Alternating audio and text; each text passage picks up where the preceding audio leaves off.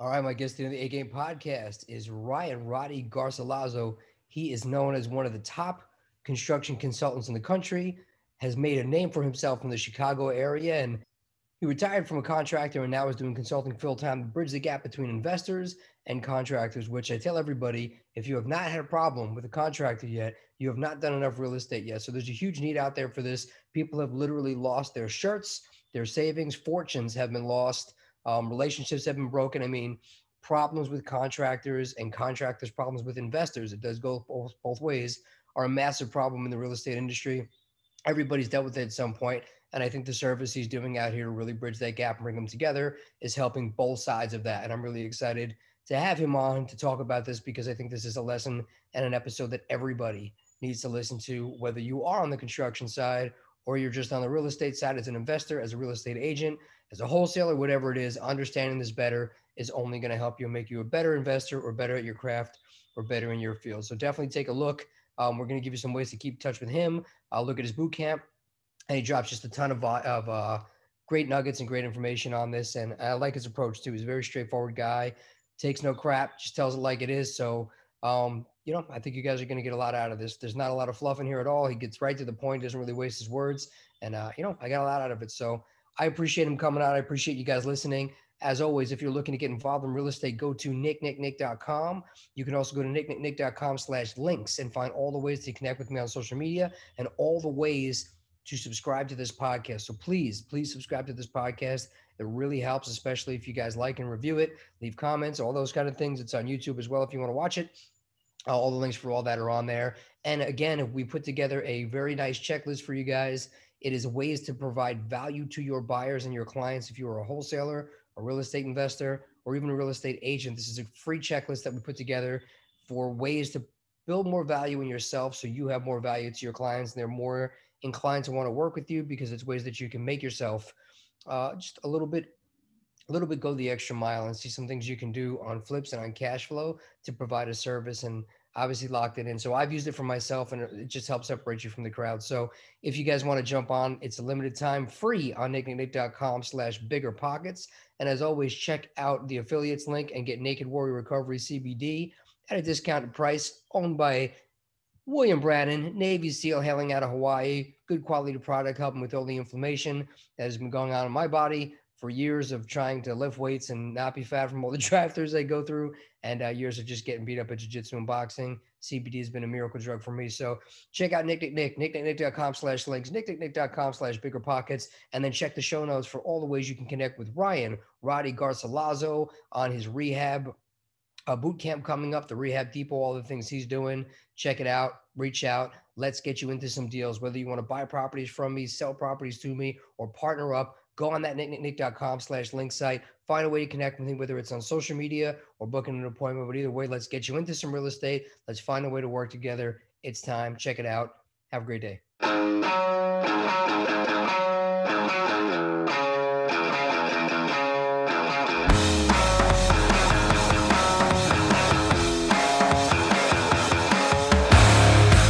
Welcome to the A-Game Podcast with Nick Lamagna, digging into the minds and experiences of some of today's brightest entrepreneurs in real estate and business, along with Hollywood stars, UFC fighters, and your favorite rock bands. People that have figured out how to overcome obstacles, take chances, live boldly, and no matter what they do, they always bring their A-game.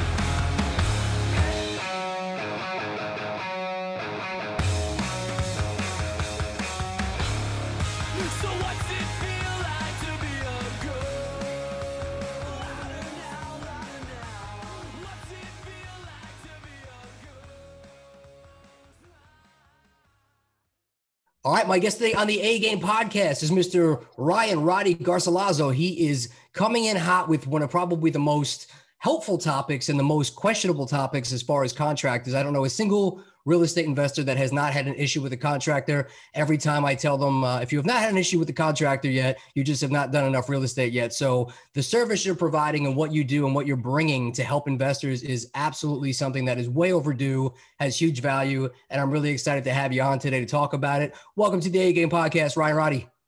What's up, man? Thanks for having me. I appreciate it.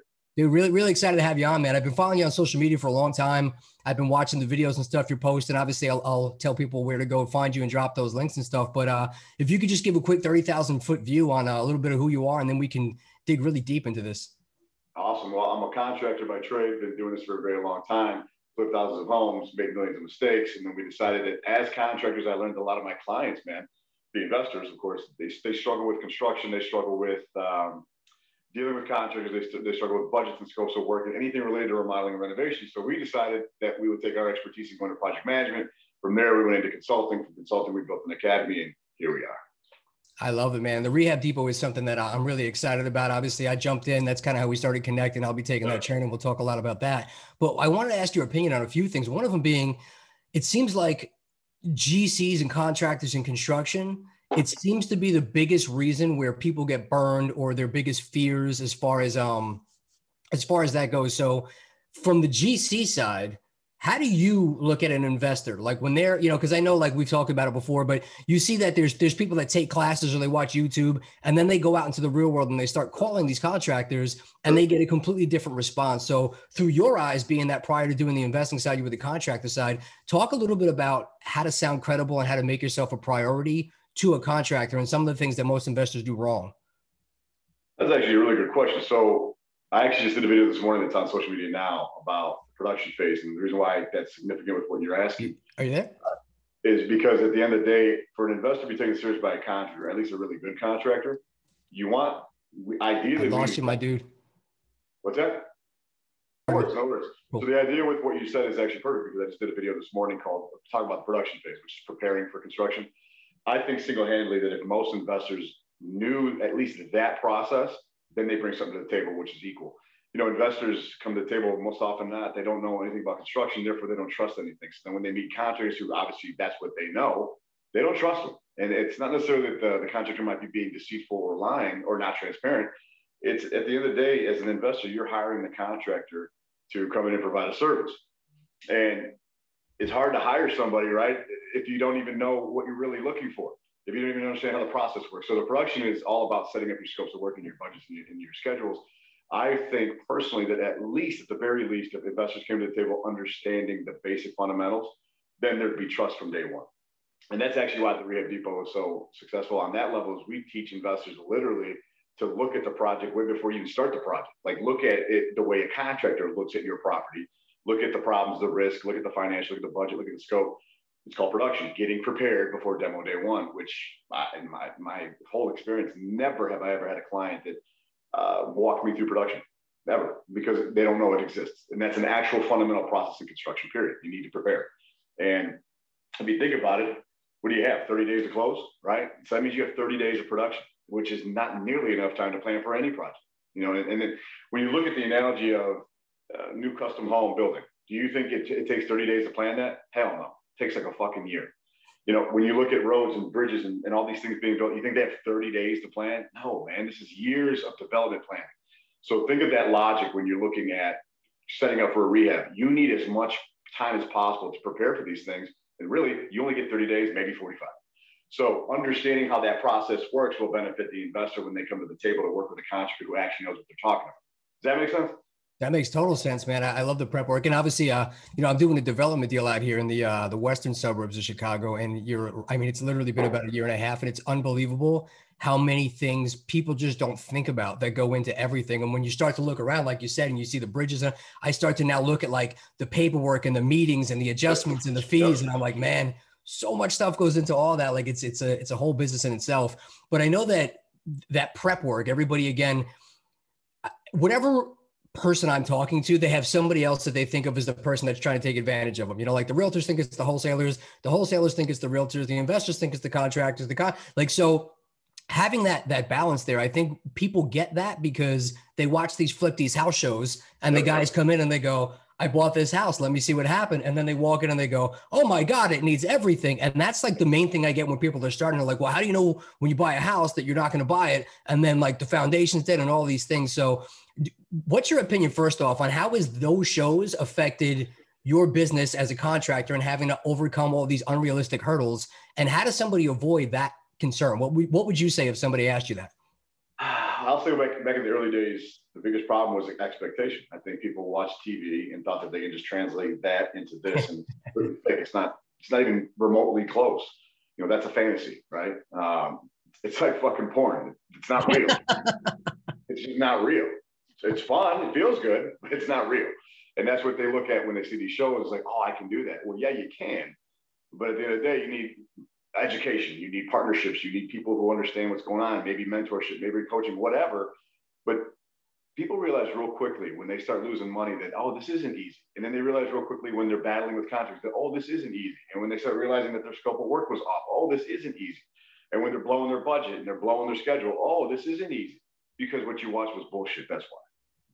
So yeah, it affects the business. It affected it, I believe, in my opinion, it affected it more 10 years ago than it does now.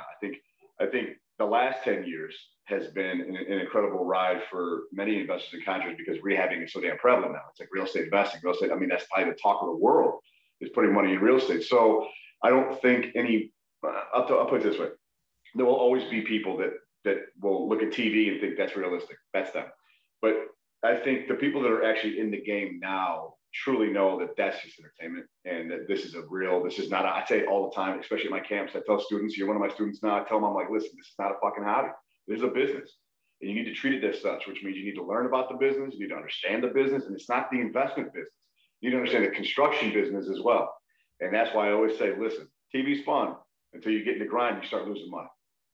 Yeah, I agree, man. The biggest burns I've seen people take, even when they get the numbers right, when they try and save money on construction. I mean, I don't care who it is, whether they're new or guys that are multi-millionaires, the top dogs at the masterminds that I go to, yep, they still to this day say, if you're going to try and create an unrealistic expectation for what this budget is and think that you're going to do a $90,000 rehab for $50,000 and make the same amount of money and not have those types of problems, you're wrong. Like, the rehab number is the rehab number. You have to adjust everywhere else or not do the deal. But I think too often people take that whole thing of like, well, you know, on flipping San Diego, they did it for 20,000. I'm just going to do the same thing. And then, you know, the contract. To your point, though, I think people just miss the idea. They don't understand that, you know, in construction, you have two time frames. You have projected and actual, right? So you're always projecting your start date and you're projecting your end date. You're always projecting your budget and you're always projecting the end budget. Budgets and schedules are moving targets in construction. They more than likely will never, ever end where you want it to end. And you need to plan accordingly to that. And that's why production is so damn important, because you're analyzing all the risks of the what ifs that are going to present themselves. And they will, best fucking believe, they're going to fucking present themselves. So if you don't do the risk, you're going to pay for it later. But if you understand that it's a moving target, then you plan for the moving target. There should be no expectation or surprise, like, oh shit, we're off budget. Well, no shit, it's going to happen. But did you plan for it? Do you have a contingency? You know, did you really study this project to understand where the risks are? Because the risks are always in the things that are not in your scope. It's not the shit that's in your scope. It's the things that aren't in your scope. And if they're not in your scope, they're not in your budget. And if they're not in your budget, they're not in your schedule. And if they're not in your schedule, you're fucked. That's very well said. So what are some things like, so the average deal, especially now in a hot market, people aren't getting those 30, 45 day due diligence periods like they used to. Things have to move a lot faster. So what's something somebody can do to help get that production on and try and hedge some of those risks prior when they have a smaller due diligence period for when they can actually close on the deal? First, learn production. It's 4 steps, right? When you've learned those 4 steps, then you can get those steps going faster. It's practice. Everything's practice. I literally just said this morning on social media. It's all about practice. I actually just tweeted. I tweeted something to the effect of, like I said, something like me. Like I don't train losers to become winners. I train winners to become more winning. Like I want you to win more, right? That's the idea. And that's the whole analogy of what you're saying. It's more of, you know, you have to prepare. You have to understand that this is practice. Those 4 steps have to become instinct. You know, the reason why we're good, and I'm not saying we're great, we're good. There's no doubt about how good we are, but it's practice. It's project after project after project, and sticking to the system and the process, and then refining the system and the process over and over again. I call it quality controlling the quality control. Just because I've got systems in place doesn't mean it's going to be like that forever. It's got to be monitored. Just like every single project you do as an investor is different. They're not the same. You may buy in the same wheelhouse, right? Your buy box. You might buy and have the same overall type of projects that you like, bungalows, for example, and you know that your bungalow is always 65,000, give or take, out the door for rehab. Great. You found a sweet spot, but every bungalow is different. I love that, man. And one of the things I thought was really cool is you were in a few different markets. We were just talking before about some other ones you're going into. And I was watching you with one of your clients that you went through, I think it was a garage that he was going to rehab, and you kind of threw out the numbers like, here's the concrete, here's the bathroom, here's the plumbing, here's all the things we're going to do. Now let's get the contractor in here and kind of see how close he is and what his realistic costs are. From rehabbing around the country, I have found that there are differences, not only in some of the pricing, but the city has, to me, been one of the things that I look at and I go, you know what, this municipality is easy to work with and this one is not. So if I'm going to do a rehab in this one, it's got to be something that I don't need to pull permits. It's just cosmetic. Whereas this one is a major pain. And like an example of it, like I think Cook County was one of the toughest. Dealing with the city of Chicago was a freaking nightmare like I had not experienced before. So when you're going around the country and finding these things, what are some things you look for that maybe somebody can say, don't even bother going to do like a heavy lift rehab in this market because the city's hard to work with, or these are things that you really wouldn't have those types of concerns? Good question, but I actually take it a step back first. To answer your question, I'm not looking at it from a city problem per se, or the challenges that present themselves through permitting and financing, all that stuff. I actually look at the experience level of the investor flipping. I don't care what market you're in. If your experience level is not where it needs to be based on a certain level of project that you've decided to take on, that's the risk. You become the risk. Dealing with the city is going to definitely be a nightmare because you have no fucking clue what you're doing. So stress goes up, anxiety goes up, right? And then all of a sudden that investor has limited expectations because they're just freaking out and their expectations are wrong. They're incorrect. So to answer your question, I don't worry so much of the city first. I actually worry about the investor first. And then I say, okay, well, guess what? For example, I've got a client now that we're consulting here who's doing new construction for the first time. It's actually the home her and her husband want to live in. And it's a big ass house, 4,000 square feet, right? They've never done it. They don't know the process. They hired us to kind of just consult them on really setting it up and they're using our network for financing and all these different things. And I simply said, how involved do you want to be? And she's like, I want to be very involved. Cool, no problem. I said, there's going to be some things you just can't be involved in. You get to step aside. You good with that? She said, yeah. And it's been a smooth process so far. I mean, it is what it is. But that's the first thing I look at. The first question I asked her when she called, I said, have you ever built a home before? She said, no. That takes me all the way down to preschool now. Now we're in preschool, right? That's the idea. You know, as a coach, as a mentor, as a trainer, I've learned that everybody has a different learning curve and different experience levels. I start with the person, right? If I've got experience, like I know Chicago inside out, it is a fucking thing. So if I got somebody who's investing in Chicago from out of state, I said, listen, have you ever bought a property in Illinois? Have you ever worked with Chicago? No. Okay. Have you ever rehabbed a house that's $250,000 in reconstruction costs? Have you ever rehabbed something that big? No. Okay. So we've got a lot of challenges, right? And that's why I always start with the person first. What's your experience level? Because your experience level is going to dictate your comfort level and your willingness to learn, compromise, and deal. I love that, man. And with the, I say this all the time. They always say, like, you're in New York. They always say, if you can make it here, you can make it anywhere. I agree. I always say, if you can do business in Chicago, you can do business anywhere. It's fair enough. Yeah, I agree with both of those. Two very difficult places as far as the people just not giving you the information that you need up front and then making it hard with you on the back end, which is another interesting thing. So when you're looking at these different investors that are coming in now, with the way we are right now with COVID and with everything, stuff was backed up. I think you and I had talked about this the last time we were on the phone. Like our development deal, it took like, I don't know, it got put on the back burner for like 9 months. So for people that had started some of those rehabs and they're trying to get permits, what are you seeing with your clients right now as far as, you know, cities delaying rehabs because they're so backed up with just pulling permits and having meetings? And now, you know, like, oh, my stuff's been via Zoom and that it's just been a whole other mess that nobody's ever dealt with before. Well, I think it was, if you're talking about 2020, I think it was a little bit different in 2020 just because so many things were shut down, including cities. So there wasn't much you could do anyway.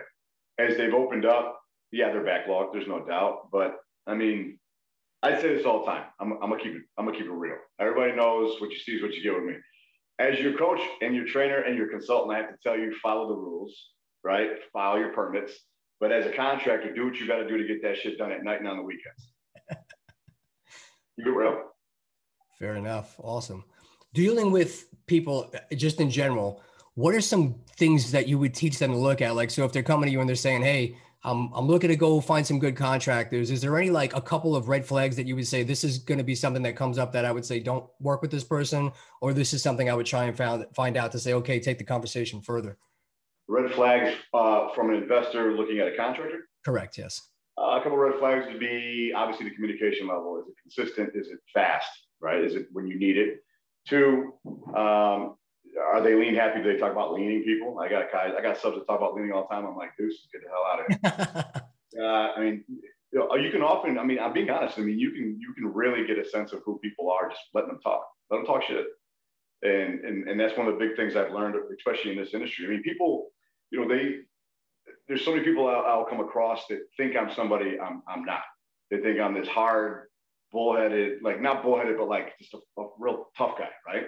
And the reality is, I'm not. I'm a nice guy. I just know this game inside out because I have a thick skin from being in this game, right? When you play ball in Chicago and you're a contractor in Chicago, you've done it for so many fucking years, bro. You don't put up with shit, right? And so that demeanor might come out of me, but I'm actually a guy that's got a big heart and I want to help you. Otherwise, I wouldn't be doing what I do now. I'd stick to contract and tell you guys to go figure it out yourself. But the reality is, no. I mean, this game will give you a real thick skin if you let it, and then you have to understand how to maneuver that. So, the questions the question you asked, to me, it's pretty basic. Let them talk. If they don't talk, that's another problem. But here's the other thing. Again, it goes back to education, right? It goes back to the original question you gave me, which was, what kind of situation would be good for an investor and a contractor like to start working together? It starts with asking better questions, right? For an investor to ask better questions of the contractor. However, they've got to know what questions to ask. And that comes through education and experience. And I think, again, with what I said earlier in the conversation, that still rides in this question, because if you're asking better questions, then you're able to really see if this guy's the real deal, right? If you're asking questions like, how many current projects are you doing? When's the last flip? And how much was it? Where did you go? And then asking like realistic questions like, more than likely you were off budget and off schedule, but how bad was it, right? Being honest about it. Like, we know that you're probably going to blow the schedule because I'm probably going to blow the schedule. I know you're probably going to go over budget because there's always change orders. So let's talk about that stuff. How do you handle change orders? How did you handle this? On the last flip, that seemed to be a big one. You said it was a $100,000 flip. Okay, great. Well, what kind of challenges did you face? Those are really good questions to ask a contractor, because what are you guys really doing at the end of the day? You're trying to establish rapport. That's actually step number one in the production process. It's called pre-walk. It's not the sake of pre-walk to take your scope of work and go do the pre-walk. Yes, that's part of it. But the biggest piece of that is to establish rapport with the contractors that you're walking the house with for the first time. Because if you do that correctly and you establish that rapport and you ask questions like I just suggested, what are they doing indirectly? They're helping you finalize your scope of work, right? Because you're asking better questions. You're getting more comfortable. If they're answering the questions that you like you want to hear them, then you're able to say, okay, great. I'm feeling like I can trust this guy. Let me ask you a question, man. I got tuck pointing I got to do, but I don't really know how far to take it. And I don't want to do 10 grand in tuck pointing. Where do you think I should focus the most that's going to pass code? Now you're asking better questions. Now you're establishing a rapport to that contract. Now you're finalizing your scope of work. So you can go to step 2, which is contracts. So there's a lot of grooming, in my opinion, as to why our value is so good, because we teach investors how to talk to us. Right? By learning who we are, you can talk to me better. We can actually jive now. We can communicate. And if you're asking me better questions, I'm finding confidence in you as the investor that A, I might get paid on time. B, you might have done this before. C, you have an idea that this is going to be a challenge no matter how you slice it because it's fucking rehab, right? That puts rapport and respect on both sides of the fence. And I think that's extremely important. So to answer your original question, it really starts with the investor asking better questions. I love that, man. I 1000% agree too. And I think, like you said, when it comes with experience, you learn from mistakes other people made or what went wrong in other jobs. I've learned way more from rehabs that have gone wrong than gone right, because, that dialogue comes back and forth. And then you start to look at, what is that contractor doing right? What makes a good contractor? And you're able to repeat that process a little bit. But I love your flip on that, about how it's not really about learning, it's about the other side. Like, how do you become more credible by asking better questions? And so I'll throw that back on you. When you're looking at that same conversation now, what are contractors looking at from us, aside from experience? I know that, but like, there's a lot of people that are looking to get into game and they're terrified about contractors. Is there anything they could do to appear better or more knowledgeable? Or, some of those hot buttons, like, I know their biggest thing is like, is this person going to pay me if I do the work, is obviously one of their biggest concerns. But for you, starting out, what would be some things that would make you agree to work with a newer investor? Well, if I had a rookie that came to me, I would ask those questions. And these are questions I asked even back in the day. Like that was just me from experience. You know, when you start flipping a few hundred, you learn a thing or two real quick about people. And the questions I would honestly ask are the same questions I'd ask now, which are, you know, is this your first flip? How many flips have you done? You know, do you flip in this area often? Are you all over the city? Are you in the suburbs? It's almost like I'm interviewing the potential client, if you will. And there's nothing wrong with that. I think more contractors should do that, to be honest with you. But you gotta understand something about contract. There's different levels to this game, right? You have the guys that are just fucking terrible, who couldn't paint a piece of trim. And you've got guys who are just excellent tradesmen, right? The skill is incredible. That's their craft, right? They're like Picasso with what they do. And those are the guys that earn top dollar, and they respect and they deserve top dollar, right? When an investor comes into the game, they have to understand, especially as a rookie, you have to understand you're paying for years of experience for something they can knock out in 5 weeks, right? That's what you're paying for. And that's what you want. You want these guys to knock it out as humanly possible. You want to put it on the market and make money, or rent it and make money, whatever. But I think at the end of the day, the questions I would ask a new investor would be the same thing. Have you flipped before? What size flips are you comfortable with? You know, where did you learn how to flip houses? You know, I might know the guy or won't know the program. You know, for me, it's a little different because I'm really experienced. I'm well known. So I can tell you, like, if they say, oh, I learned through this or Renatus or Portugal, I'm like, oh, okay, cool. You know, I know the program, great. You know, and that helps me kind of navigate, because I know almost everybody's program and I know all the big coaches in the game. So I know what they teach and what they don't teach. So I could ask better questions of what I know they haven't been taught. So I can say, okay, great. I know you haven't been taught formally how to create a scope of work. So let's talk about the scope of work. You know, do you have one? Have you thought about what that scope of work looks like? So it's really more like a consultation type meeting, if you will, of a good contractor asking you good questions. It goes both ways. Like you said, flip the script, right? So if you as an investor come to me with good questions, I in turn also have good questions. And those questions are extremely basic. Have you done this before? Do you have a scope of work in mind? Do you have a budget in mind? You know, do you have a partner on this? How's it being funded? Right? These are questions that every contractor should be asking, and they have every right to ask. And there's so many investors who are taught don't share anything, which is stupid. Because do you think when you go to the consumer world, the retail, and you're going to do somebody's dream kitchen, that they're not going to tell you what they want, how it's being paid? Of course they're going to tell you. I'm taking a home equity line out, or I've got credit cards, or I've been waiting for these cabinets for 7 years. This is my kitchen. They're going to share with you everything the way you would. But in the investment side, they're taught to hold everything to the chest. So right off the bat, that's bad rapport. If you have been kicking yourself that you didn't start investing in real estate sooner, whether you're beginner, intermediate, or advanced, any way you're looking to get it on a residential, commercial, land development, wholesaling, fix and flips, whatever it is, let's find a way to get you involved in some projects, get you some properties, whether you want to sell some properties to me, whether you want to buy some properties from me, whether residential, fix and flip, cash flow, multifamily, whatever it is you're looking for, let's figure out a way to get you involved or find a way for us to partner up on some deals. Go to www.nicknicknick.com, go on the consultation tab and figure out how to schedule an appointment to talk about where you fit in if you are not sure, or you can just reach out to me on any of my social media channels. If you go on www.nicknicknick.com/links, you will see all the different ways to connect with me and figure out how we can start to work together, make it happen. Everybody that invests in real estate always just says they wish they did it sooner. Best time to start is today. I love that, man, because one of the things I've told for years for people I've worked with and students and all that, you could have a good contractor and you could be a good investor, but if you don't understand how to manage that relationship and manage that job, it's not going to work out well either way. And I think that that's a huge thing, especially now that people are doing things more remotely. There is no system of communication that's laid out. And I think that they don't look at how that contractor likes to communicate, or they don't get on the same page. Like, for instance, like one guy you talk to, he wants to be on the phone all hours of the day, talking, and then you're busy doing other stuff. You're a texter.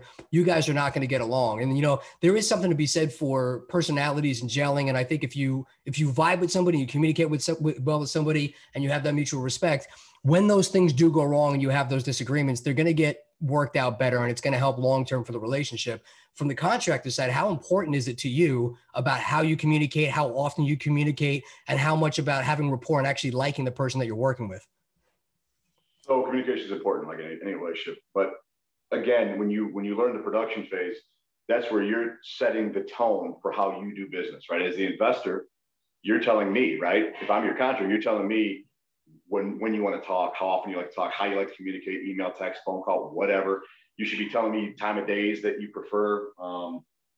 When you plan on doing site visits, do I need to be there? That kind of thing. But that question to me is really based on sharing. I mean, the investor should have, again, it's not a hobby, it's a business. So the investor should 100% have all of this somewhere and be able to share this, saying like, here's my deliverables, right? So it's no different than an investor saying, I need to get funding, let me go find some money.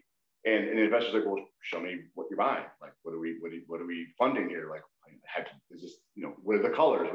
Give me some uniformity here. What are you, it's the same difference. So you should have deliverables for contractors. This is how you get paid. This is when I like to walk houses. Here's my expectations.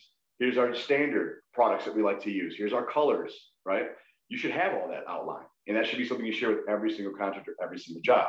You should have your own design board. You should have your own SKU list, everything prepared. This is a business, not a hobby. You don't fly by the seat of your ass when you flip a house. You're stupid. Just give me the money then. Because that's all you're doing. You're wasting fucking money. Just give it to me. Send it over. I'll help you with that. I'll put it in my account. You know why? Because you're an idiot. Think about what I'm saying. If you're not prepared like a business, what the fuck you doing? Right? And that goes back to what I'm saying. So ultimately, be prepared and have those deliverables there. And if you don't have deliverables, start sitting down and creating those. Start thinking about what does my flip look like, right? What is my colors? What's my thing? What's my look? What's my style? And then build it out from there. And in the production phase, when you meet these guys, right? This is why the production phase is simple as this. It's pre-walk, contract period, pre-con, which is pre-construction meeting, all hands on deck at the house. And then the final step is basically your financials and you're reviewing the budgets to make sure all paperwork's good to go before demo day one. So if you've done everything correctly and you've done the report, and then in step 2, you sent the contracts out and the scopes of work and all that's done. Then in step 3, this is where this comes into play. This conversation right here, where we're talking at the property, it's that speak now forever hold your peace type conversation where it's like, okay, I want to make sure that you understand that you're going to be paid on Fridays and I need invoices done. I need invoices on Wednesdays by noon so I can do my draw inspection on Thursday and get you paid by Friday. That's a process. That's real. That should be on paper. It should be documented. It should be shared in the scope of work with your contractor. Every bit of information you can give your contractor in the very interim up front will alleviate your time so that you have freedom during the flip because you have other stresses to worry about. You have 3 phases of construction: you have production, construction, and closeout. The production is all about the setup. If you don't set it up, construction is going to be a nightmare. Project management is going to be a nightmare. And this is where you're going to start going back saying, oh, well, I told you we get paid on Fridays. That's not a process. That shit should be documented and shared and signed. And that's all part of your contract paperwork in step 2. Now, there's just, dude, I can go on forever. You're gonna learn all this shit, by the way. No, that's awesome, man. And again, I think that we're hitting the same themes in a lot of the podcasts that I do. That communication and expectation solves a lot of problems in life and in business in general. And I think exactly what you said is so valuable because that expectation, I don't think anybody has those conversations up front of even, hey, what do you expect of me? Am I bringing the scope of work? Am I bringing the materials? Are you? And like, they'll just send somebody out and go, hey, Rotty, do me a favor, man. Go look at this house and tell me how much to fix it. And you go, I don't know, man, between $100 and $1 million. Like, do you want to knock it down? Do you, and they don't give any sort of idea. Whereas, providing comps and then having that conversation as far as like the materials and then seeing like, hey, I have granite, but it's not this exact one, but it's close and I get a good deal on it.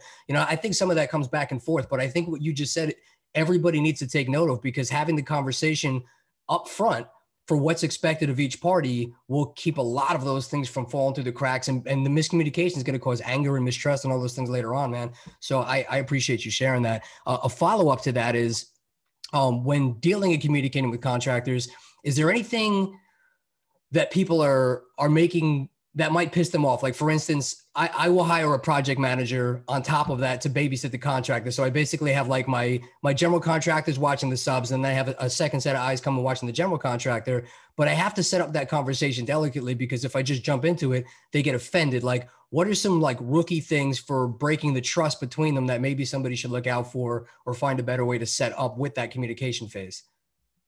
1, not holding your meetings. 2, not following through with what you say. And 3, providing no leadership. Right? Remember, you hired me for a service. So what do you want to do? Right? What's your scope? What's your budget? What's your time frame? What are your colors? What's your style? Right? How do you like to communicate? Goes back to you. So that's the biggest problem is your lack of preparation is going to be the biggest problem you're ever going to have throughout the entire project. Because if you're not preparing your business to communicate with who you hire, then you're not prepared to even do construction. It's like hiring, it's like being a Fortune 500 company and hiring somebody and there's no onboarding process, there is no HR, and there's no training. What are you doing? How are they going to find success? They're not. So the first thing that happens, contractors don't worry about having project managers. At the end of the day, you know what a GC is? A GC is a project manager. That's what you're paying them for. The GC rarely is actually on the job, and investors need to realize that. You're actually hiring a paper GC to manage a smaller crew. You want that GC to be able to be available to you. That's what you want, right? But then you have the expectation that you're going to pay a premium for that because the GC is paid for that oversight. And the reality is, oftentimes they're not very good at it. So that's why you got to provide that oversight. You got to learn how to do that so that you're managing the GC, not the job site. You're paying the GC to manage the job site. So understanding your role in that equation is very significant. Again, that'll build trust, but it also hurt trust. If you're trying to like dig in on something you have no business being involved in, right? How are you going to manage a job site if you've never managed a job site? How are you going to manage people if you've never managed people in construction, right? How are you going to talk to these guys? How are you going to get the respect and loyalty, right? That's why I'm the way I am. That's why my demeanor and my delivery is the way it is. When it comes to construction, I don't fuck around. They know at the moment I come on, I'm the alpha. It's not to be a dick, but I'm the alpha. I got a process. Let's roll. You want to make money? We'll make money together. You don't want to make money? Go to that fool. But that's the backbone that this business will create for you if you take it and use it to your advantage. But it's all about preparation. I'm always prepared. I love that. Literally always look at everything, probably too much. I just told my wife the other day, I'm like, dude, I overthink shit. This is who I am. I overthink everything. And at the end of the day, usually works to my advantage because I'm always thinking of all angles. You touched on something. You know, dude, you're like, let me cross that T too. You know, it's I think an important point that you said, like, hey, if you don't want to make money, go find the other guy. I have found that a lot of investors, especially newer ones, they think cheaper is better. And some of the guys that I've sent out to look at my jobs, you know, the Craigslist guys that come in and they go, oh, this guy told you 50, I'll do it for 20. And then they're surprised when the work doesn't get done and look like they thought it was going to look. So is there places that you recommend people go to look for contractors? Because I've heard good and bad things about the Angie's List and the thumbtacks and all those different things. No, at the end of the day, that's the problem. There is no grade scale. There is no secret sauce. I don't care who the hell you are. Oh, I know how to talk to contractors or find contractors. Good. It's called Google. Okay. Just Google your contractor. It's not difficult. This in today's day and age, everybody flips houses. Every contractor has done a rehab. All right. So it's like, who are you looking for? What you're looking for is to establish trust with an A-level, B-level guy. And you'll know you have an A-level, B-level guy by their appearance, their presence, their communication, their structure, and their organization. For you to find all that information out, you got to ask better questions. That's simple. It goes right back to everything I said. If you're prepared, then you can ask better questions. Those questions don't get answered the way you like it. Next guy. As a contractor, are you offended if an investor says, hey, I appreciate you going over there and looking at that, but I have to get a couple of backup bids? No, because that's part of the game. Is every contractor should expect that you're competing for bids. You know,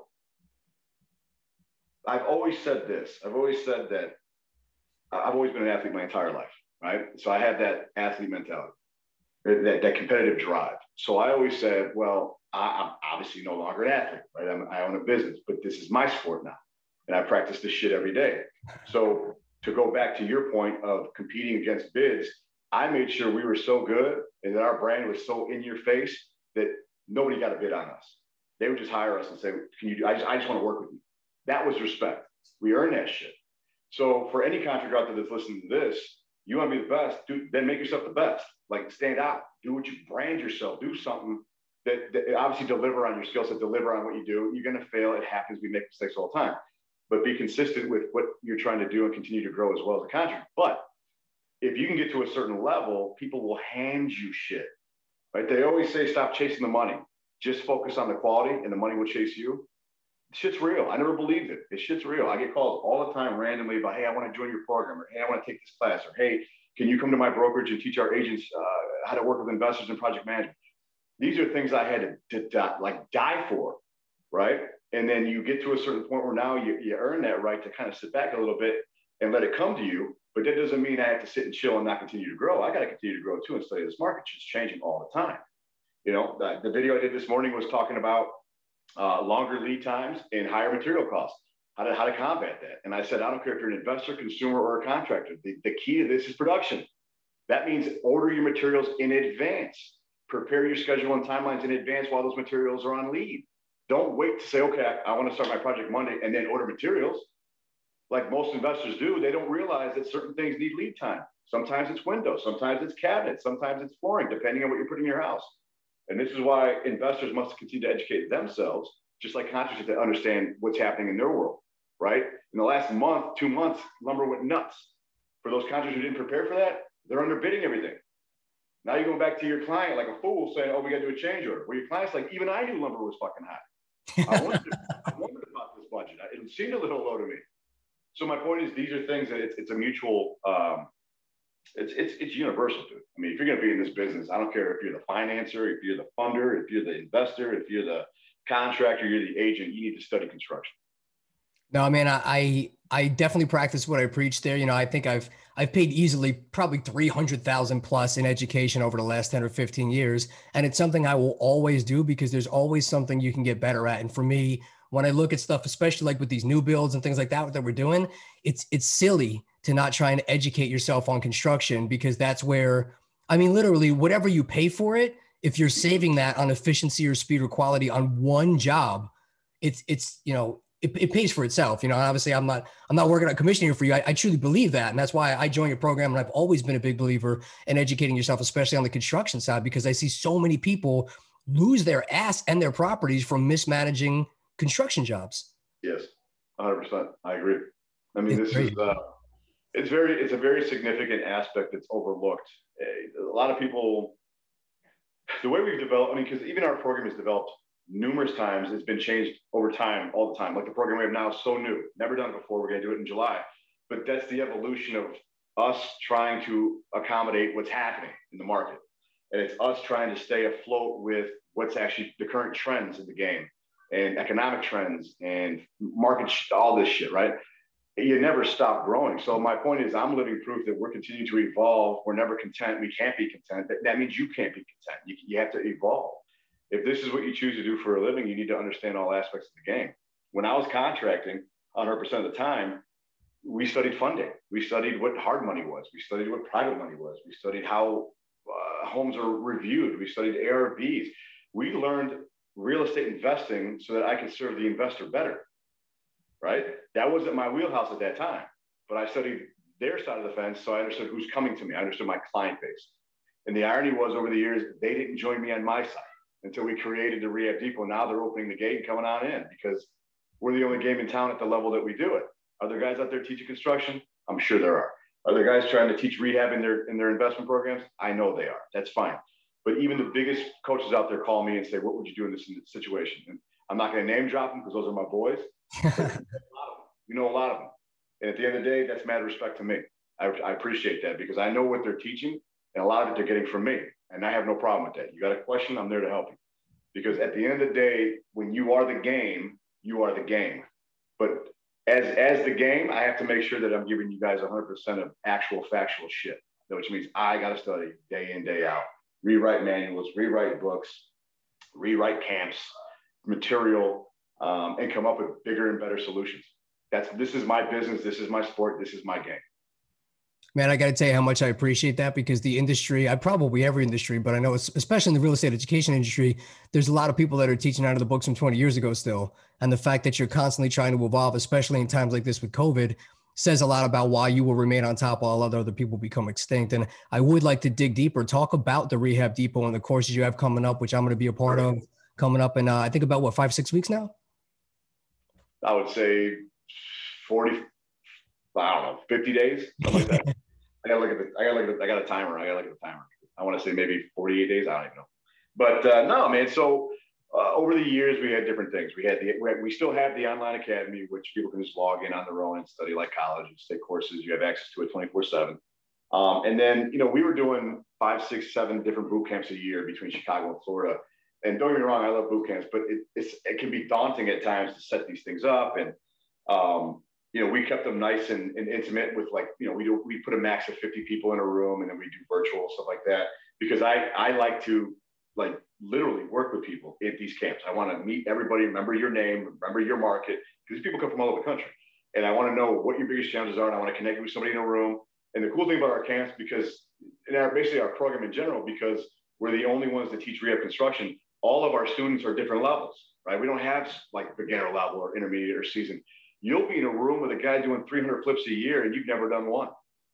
And you're learning the same shit from ground zero, which I think is incredible. And that's what's very unique about our camps. I've been a part of every mastermind. I see all the guys. I've been a part of every camp. I've gone to different camps for this, that, and the other. And at the end of the day, it's usually serving the same level of person, right?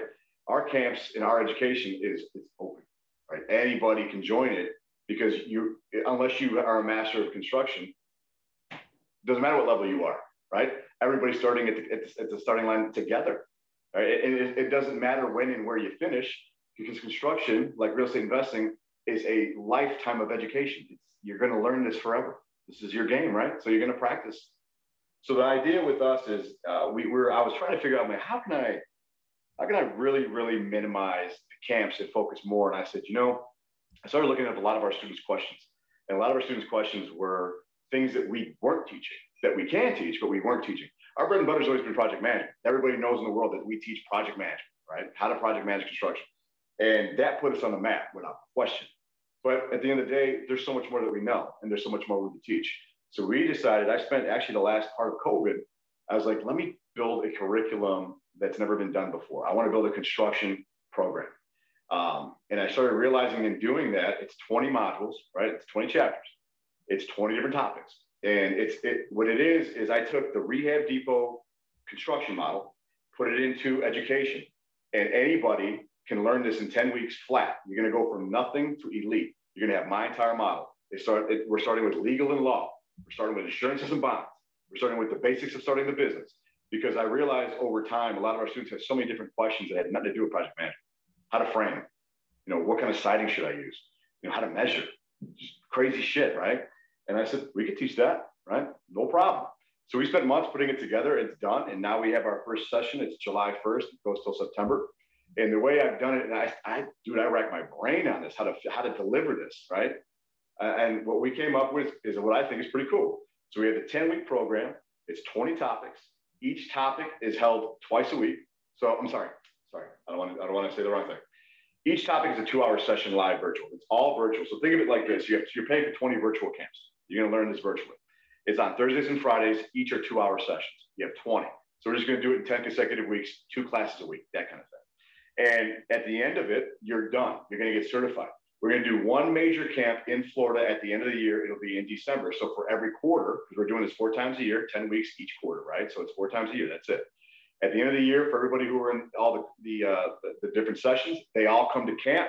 You'll get your certificate. And then we'll go through and do a whole as a group. It'll be cool because there'll be hundreds of people. We'll go through the education one final time as a review, and you get certified. And I thought to myself, how unique would that be if we could pull that off? And obviously, I've yet to see it being pulled off, and we're going to pull that shit off, right? So our first session is July 1st. It's on the market now, and I actually I have changed the price tag on it a little bit. I've dropped down the price. We did really well. We did like a little $500 special for what day was it? I was feeling generous, and I said, oh, if you want to just buy it for $500, click on this link. The first 5 people get in, and it obviously was a hit. And I said, the education out there, in my opinion, doesn't have to be super expensive. I think for the past 15, 20 years, people are paying $50K for this and $40K for that. And I'm thinking that's insane.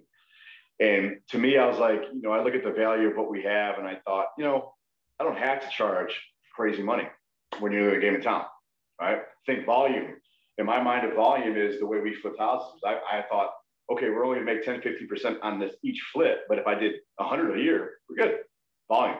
And that's how, as contractors, we blew up. We were doing 100 flips a year because I thought 10% is fine, but I got to do 10 a month, right? What it is. So I thought the same thing with our education program is minimize the cost, put more people in it, give more people value, and it'll be there. And that's what we've done. So yeah, our 10-week program is badass, man. It's going to be fun. It's all going to be conducted live with me virtually, and I look forward to getting that thing done. We have Thursdays and Fridays, I believe, 10 to 12, and it's each week for 10 weeks. Awesome. We're going to cover everything in construction. By the end of it, you're going to be like, all right, I know a thing or two. How do they find out if they want to go register, if they want to get some information on it, they want to sign up? Yeah. So DM me. We have private landing pages that we created. So it's not even on our Rehab Depot webpage. We actually created separate landing pages because we're changing. I mean, again, we're growing as well. So our marketing is changing. The way we conduct business is starting to change a little bit. And the two major things that we're focusing on right now is the consulting that we do, where I work one-on-one with companies all across the country. And then we have this 10-week program, which we're focused on. So if you want to learn more about our program, just DM me, Ryan Rotty Garcilazo, or go to the Rehab Depot and DM me. Go on Instagram and DM me, Rotty, I don't even know what it is, Rotty the Legendary Flipper. That's been around for a while. Just DM me. I'll send you the private link and you can log in. We took the price tag from $4K all the way down to $997 permanently. So from $4,000 to $997. For $997 for 20 live camps, you'd be stupid not to take advantage of that, because I might actually change the price tag up. We'll see how it goes. Nice, man. So, and anybody listening, I'll have those notes in the show notes. So you could just click on them. I'll have all the social media, all the links to the website. So you can just jump on there, man. So I'm looking forward to it for sure. Ever wanted to play the drums? Or do you want to get your kids some drum lessons to burn some of that energy while they are all locked up? Take advantage of a free drum lesson with one of the tri-state area's most respected drummers, Dan Lamagna.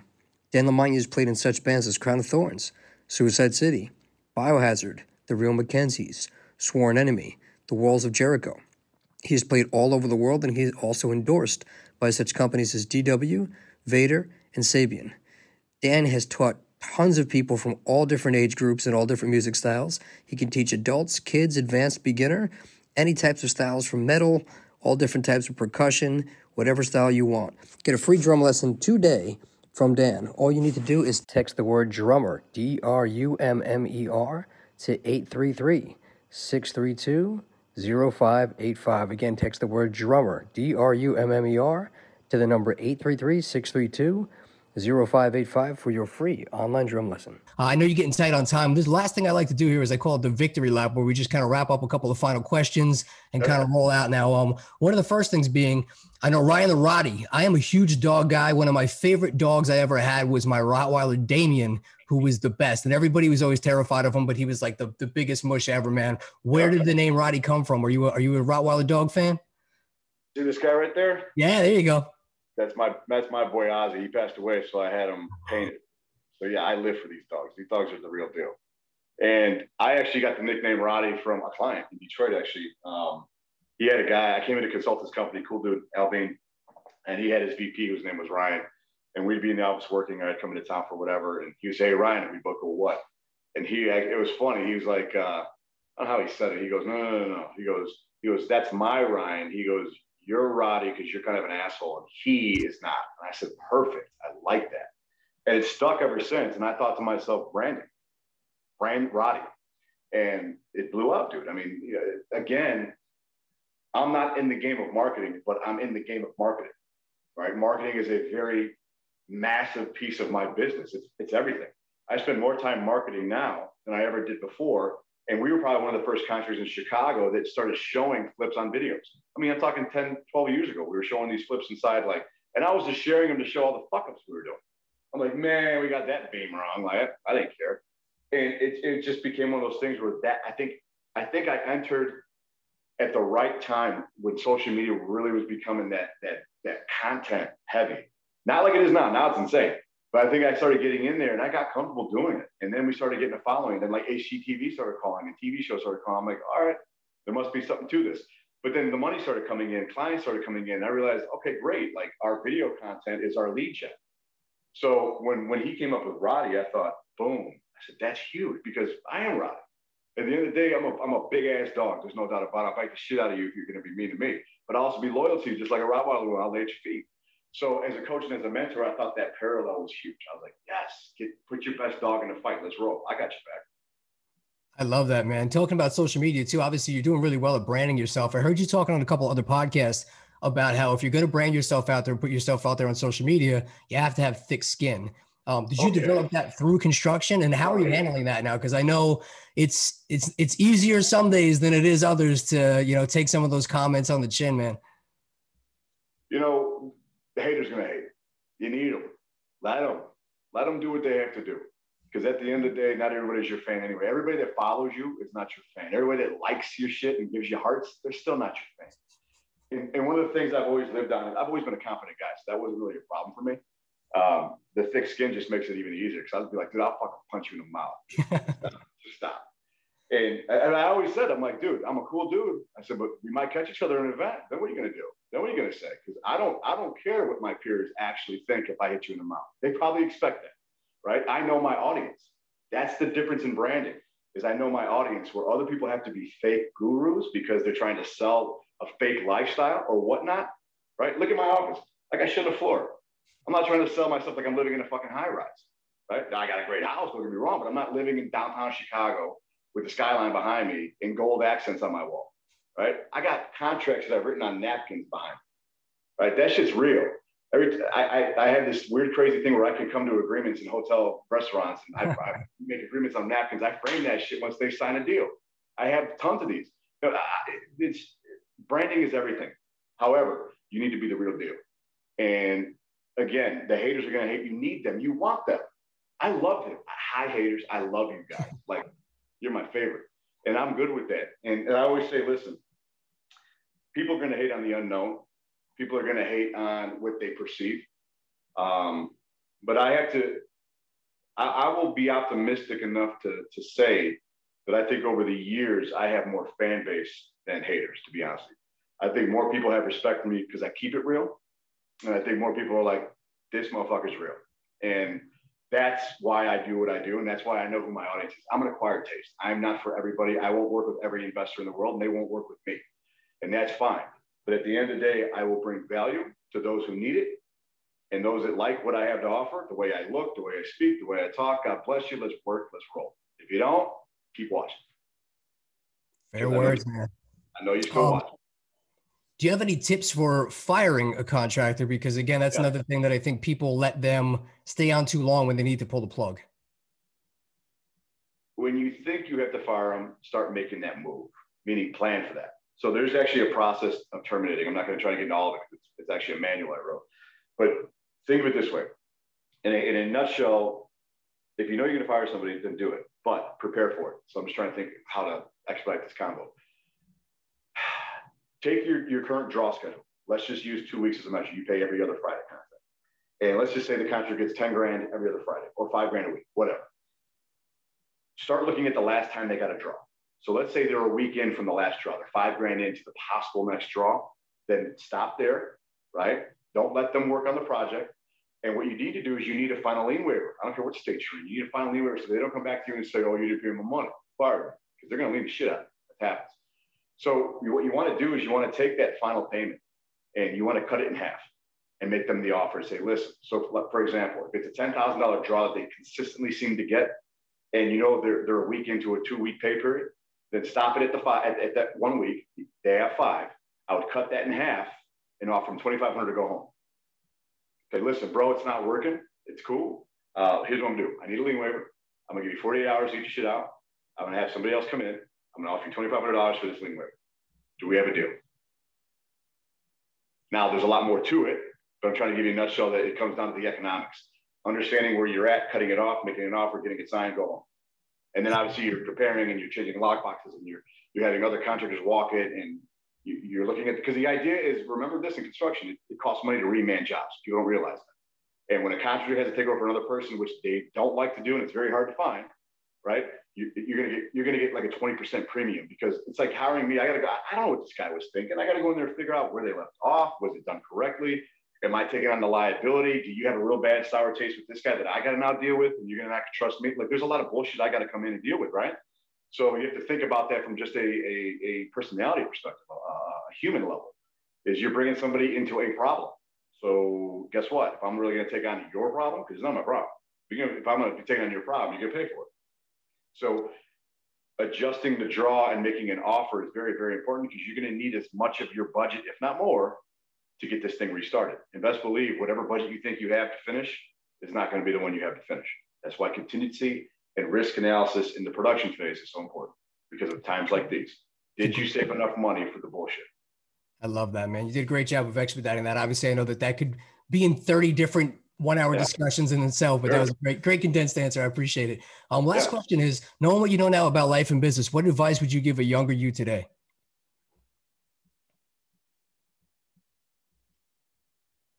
Man, it's a good one.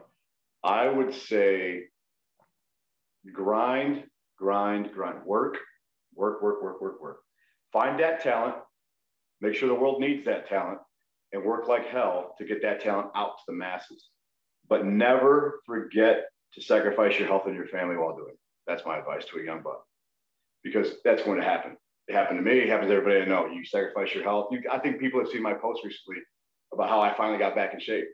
And throughout that process, I blew up like 100 pounds because all I did was work.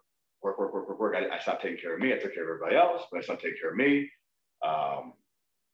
And what happens when you start losing yourself, you lose other people too. People are like, what's going on? Fuck. And all of a sudden you start looking and saying, is all this success or these wins worth it? You know?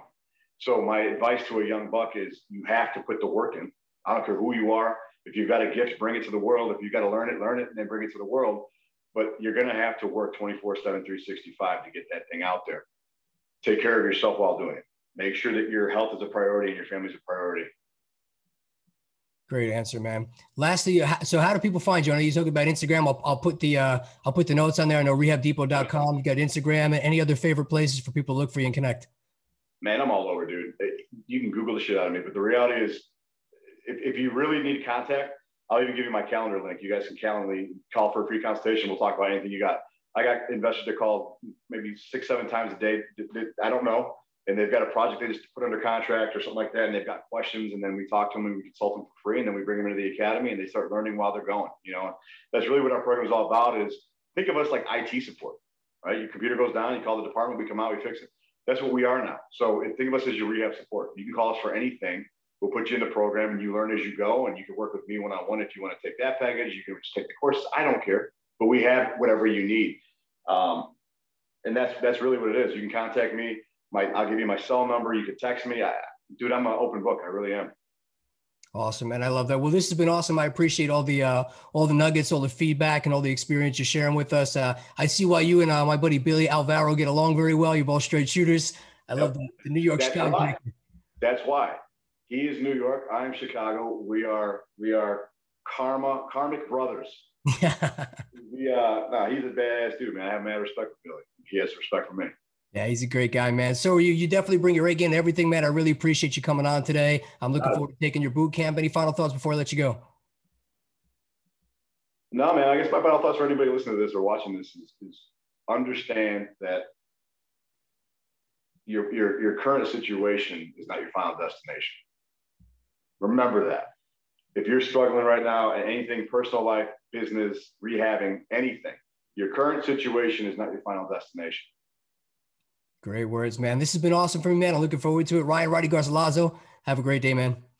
Deuces.